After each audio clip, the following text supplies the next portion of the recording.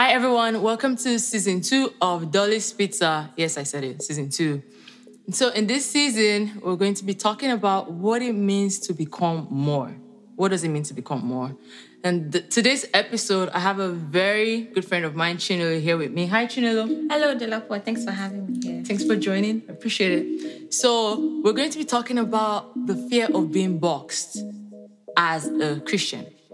Now, I know a lot of people think when you become a Christian, automatically there's this stereotype okay, you're a Christian, you can't do this, you can't wear this, you can't wear that. And there's this fear of, I don't want to be too involved. I don't want to be radical. I don't want to serve in church. I don't want to do this because I don't want to be confined into a box. And so Chinelo is going to be sharing her own experiences as a Christian and how she has fought through some of these stereotype, thoughts and fears that come up in her mind and even come up in the society as well. So over to you, Chinelo. Thank you so much, Delapo. I think for me, when you talk about this topic, right, so many things can come into one's mind. It could be in terms of career choices or maybe like the lifestyle we're supposed to live. There's this expectation that people expect from me that, okay, once you become a Christian, there's a particular way you're supposed to dress, right. There's a particular way you're supposed to look, there's a particular kind of job you should take and all of that.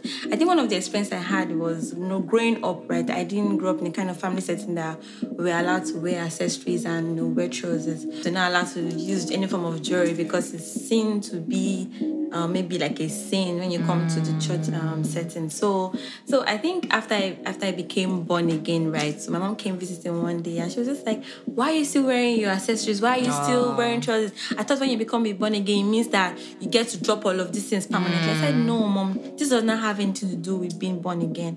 Like for me, it's way more than what I wear. It's way more than the way I decide to dress. So what's more important to me is how do I make sure that my life pleases God? Because the truth is that even before I became a Christian, right, I didn't really wear all those things because I was not allowed to wear them. Wow. But I knew the things I was doing in my secret place. I knew how dirty I was, right? But becoming a Christian, right, being born again to a higher standard, I understood that it was way more than the artificial things. Right. Like, that does not in any way disqualify me or make me less a Christian if I decide to wear this. And one has to get to that point and understand that this is not what... Because society in a way kind of makes it look like you have to look a certain way, you have to dress the kind of way, you have to take a particular kind of job because you're not a Christian. But no, being a Christian is way more than that. For me, it's more like I don't get to live my life because I want to please someone, right? Because if I want to please you, I will still continue like this. But for me, I feel like what is more important to me is pleasing God. Right. And if these are choices I need to make myself happy while I'm still pleasing God, why not go for it?